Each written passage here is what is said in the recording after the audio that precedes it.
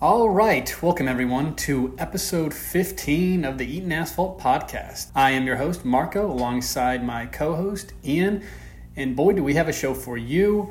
Very excited for this weekend. Ian, how you feeling? Doing well. We're in the middle of this triple header, so yeah, excited for the middle of the three, and we should see some fireworks here, I think. Yeah, absolutely. I think, obviously, the next two races are going to be on the same track and then moving over to Silverstone. So I think all three races very, very fun. And so, yeah, really looking forward to having a full packed agenda these next couple of weeks. Starting with this episode, though, we have our typical rundown with recent headlines. Then we're going to go through the Austrian track history, a little bit about the track, the weather update, and then our race predictions. So let's just get into it. Ian, do you want to start us off with recent headlines? Absolutely. One of the bigger headlines to come out of the F1 world this week was that Silverstone will be at full capacity at 140,000 fans in attendance. Great news, and of course it has to be ruined by Lewis Hamilton putting out a statement that he fears that this move is premature. So, what a nerd. What a fun sucker. Let us have fun, Lewis. Don't be a jerk. Yeah, it's like if you were at a party, everyone's having a fun pregame, like everyone just got to the pregame. We just got done with finals. Everyone was kind of locked down studying. And then he's like, hey, actually, maybe we should turn down the music. Maybe, we'll take away the hard alcohol. Let's not get a little too crazy here yet. So, that's a real bummer. And hopefully, he kind of grows up out of that, but we'll see. He grows up out of being responsible. Yeah, that's what he needs to do. I would like him a lot more. I would like him way more if he did that. Right, exactly. Moving on, they're planning to slow down Formula One pit stops, starting at the Hungarian GP. I tried looking into this and kind of the reason why. I really didn't understand it. It had to do with some human error and some timing of certain things. It was way over my head, but I'm very curious to see. It didn't seem like it was going to be much of a difference, but I think there were some safety concerns alongside of that. So just be on the lookout for in a couple of weeks when we go to Hungary and seeing how that kind of affects some of the teams, some of the pit stops. The only kind of reaction I saw about this was that Christian Horner said that he was upset that Toto and the FIA got together to do this. So there's two options here. One, Christian's just being Christian and he's spitting out bullshit, which he's been known to do here and there. Or two, this is just Toto colluding, saying, hey, Red Bull seem to have an advantage over us at the moment, so how can we kind of like have little tiny digs at them, one of them being obviously Red Bull's super good at pit stops.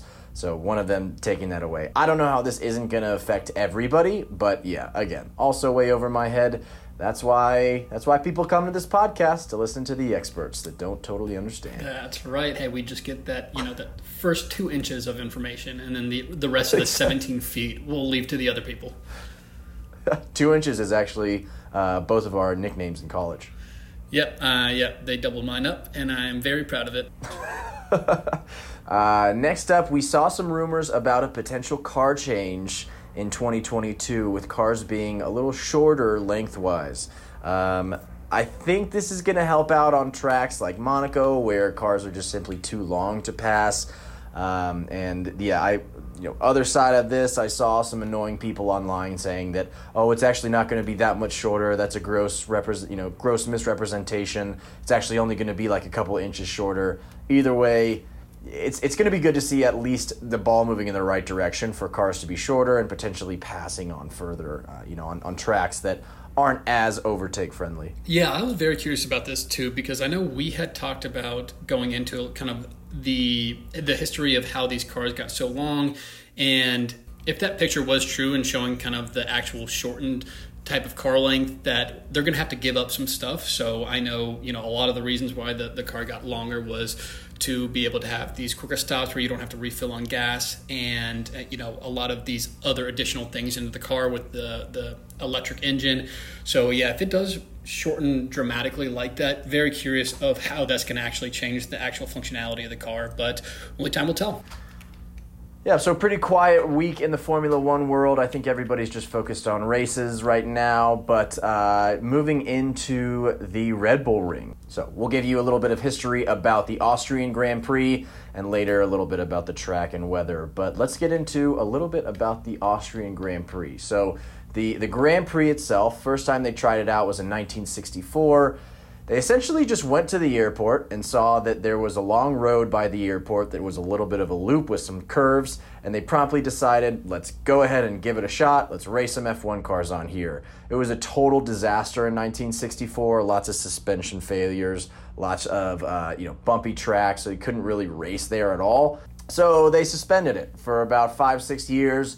And instead of racing at the airport again, in 1969, they developed a new circuit that was about 15 kilometers away from the airport. Seemed like a great new solution to the dilemma of the track banging up suspensions, wrecking tires, but it was still pretty dangerous. So the big track, they named it the Österreich-Ring, I think that's how you pronounce it, which translates directly to Austria Ring, thank you. Big, beautiful track, but it was pretty dangerous. So like I said, the first race was in 1970. 5 years later, in 1975, the track claimed the life of an American F1 driver. Let's go America, and also rest in peace. So Mark Donohue, again, it was back in the time where people were dying every couple of weeks. Like test drivers this year probably aren't going to get behind the car unless somebody has COVID. Test drivers several years ago was like, all right, we just need this guy to pass away and then I can get in the seat. But yeah, the track was just known for being super dangerous, like kind of like Nuremberg is now. It didn't claim any more lives, but people would still crash and have pretty horrendous damage to their cars. So in 1976, they changed it from the Österreich Ring to the A1 Ring. Essentially, they just shortened it to make the corners a little slower, but it was still a really fast track. So they raced there from 76 to 87. Had a bit of a blackout period from 88 to 96. We've all been there before. Yeah, I was going to say, if there's anyone who knows it, it's my co-host here. And then from 97 to 2003 they raced. It sort of was seen as a little bit more of a boring track, but then they finally returned in 2014. It's known as the Red Bull Ring and has been since their return in 2014. Ironically, the first time that they went back to race there, Nico Rosberg won. Then the following year, Rosberg. Following year, Hamilton. Following year, Bottas. And so you'll hear a lot about how, this is Red Bull's home track. It's like, yeah, kind of, because Red Bull is based out of Austria. But as far as like what normally suits the cars themselves, Mercedes has won 5 out of the 7 times that we've raced at this track. So yeah, it's got a cool track, got some history on it. Obviously got some blood, unfortunately, from our boy Mark Donohue. But at the end of the day, I think there's kind of appreciation of the track. It will play a part in your viewing experience. So that's a little bit of the history. Now on to the track itself that we'll be racing on. Marco, why don't you take over there? Yeah, very interesting, very cool history. Thank you, Ian. So Thanks. more about the track itself, 71 laps. So you're like, wow, that's a lot of laps, but it's a pretty short track, 4.3 kilometers. It's about 2.6 miles. And it was built in the scenic Styrian Mountains. And it makes for a very awesome backdrop. If you have not seen this race before, very, very cool in the bowls of the Styrian Mountains. And if you are a visitor and going out to the race this weekend, thanks for listening. And you could actually look, and there's a museum in Graz, which is dedicated to the city's favorite son, Mr. Arnold Schwarzenegger. But moving back to the track, very cool part of this track is actually the hills of this. So there's a ton of altitude within this track, boasting from a 12% maximum uphill gradient and then a 9.3 maximum downhill gradient. Looking more about the track itself, there's 2 DRS zones. The first half of the track rewards really power as the cars blast along 3 straights separated by a pair of uphill right-handers. But then on the second half, the drivers work their way downhill. The circuit almost comes kind of like a regular toboggan ride where they're just kind of going back and forth, making these sharp turns. And as the cars canyon through a series of quick corners, We were seeing actually some G-force through the free practices. They were getting up to close to 5 Gs. I think I saw some from 4.7 to 4.8 Gs. So just really, really sharp, fast turns, which is going to be very fun. I believe the drivers get pretty sore after this race. So yeah, that really is a quick overview of the track itself. When it comes to the weather, Saturday is going to be 75 with a 40% chance of rain, and Sunday is going to be 81 and sunny. So hopefully we get some very different perspective when it comes to them maybe potentially using the wet tires on Saturday and then just kind of speed, and hopefully the track is dried out on Sunday, and so a little bit different on Saturday to Sunday. And that does it pretty much for the track, about the track, and some of the weather that we have going on this weekend, and moving right along into our race predictions. So a little recap of where everyone is. It is Ian 8, Marco 7, and our first question we have is, who do you think will crash our DNF? I'm going to go with Yuki Tsunoda. Yeah, I'm going to go with Pierre Gasly. He's had a couple close calls, and it just seems like in the highlights that I see of like practices, he's cutting it kind of close. So I think he's a little too gutsy. But yeah, that'll be my DNF. My winner. AlphaTauri on the ropes for both of us here. I know, no kidding. Maybe they crash into each other. We're both right. We can high five. Hell yeah. For a winner myself, I'm going to pick Sergio. I think the obvious, I don't know what kind of loser would pick Max as a boring answer, but obviously a Red Bull is going to take it home here. So who do you have? I'm going to go with Max Verstappen. I guess I am boring. Mr. 2 Inches is going to go with the easy pick. Love it. Moving on to last place, I'm going to go with old Nicholas Latifi. I don't think that – I just wanted to kind of switch it up a little bit from, we've been picking on Haas all year, well-deserved, but, switch it up a tiny bit. Yeah, I don't see how Mazepin's not going to finish last in this race, so count me in for a Mazepin, and that takes my Mazepin count down to 7. Very nice. Driver of the day for me, I don't know if he's going to win, really. I'm kind of going out on a limb there, so if not Sergio win, then I'm going to predict a Sergio driver of the day. What about you? Doubling down on the old Serge, I love it. I'm going to go with Lando. Lando is actually, a little fun fact for you, the only driver that has not caused any damage to his car this year. So I think just going to play the odds of him not getting in some trouble on the track. And he has just been racing a hell of a race year so far. So just, keeping up with that positive energy from him. He really has. You could argue he's the most consistent driver on the grid right now. The only guy to be in the points every race. That is correct. And moving on to Douche of the Day, brought to you by, obviously, our favorite sponsor, Summer's Eve. I'm going to go with Carlos Sainz. I just saw one little clip of free practice where Gasly got real pissed off at him, and I was just like, all right, well, maybe we'll bring this into the race itself. Yep, I'm going to go for the other side of that coin, the Pierre Gasly. I feel like he got yelled at by Lando last race. It was very funny when Nico Rosberg was making the two of them hash it out on live television. And then, obviously, he got pretty mad at Carlos Sainz for something that I don't really understand. So, yeah, count me down for Douche of the Day. He'll probably crash out or something like that, I hope. And then He definitely did get – I feel like I watched that thing. I was just like, he got overly mad about what Carlos did, which, I think he was a little bit in the way there. But, he was furious. Yeah, we'll see.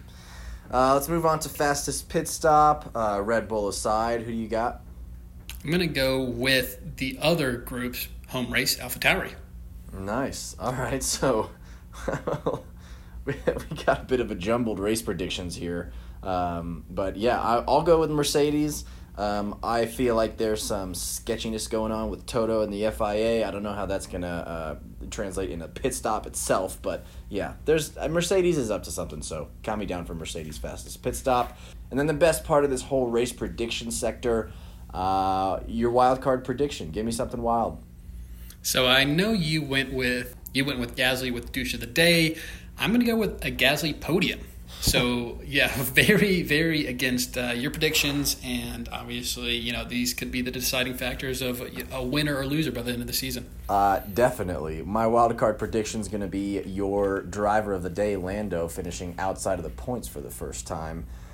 this season. So us not seeing eye to eye. I love it. I know, like basically opposite in every single one of these. The only thing that we think is going to be the same is that a Red Bull is going to finish this race first. So yeah, we'll see. I'm excited for this one. I feel like if one of us is right, it means the other one is dead wrong. So that's right. Yeah. So I like that. Someone's going to really most likely we're going to be both wrong for everything. But if someone does start hitting, it's really going to, start to show a gap between the two of us, which is always fun.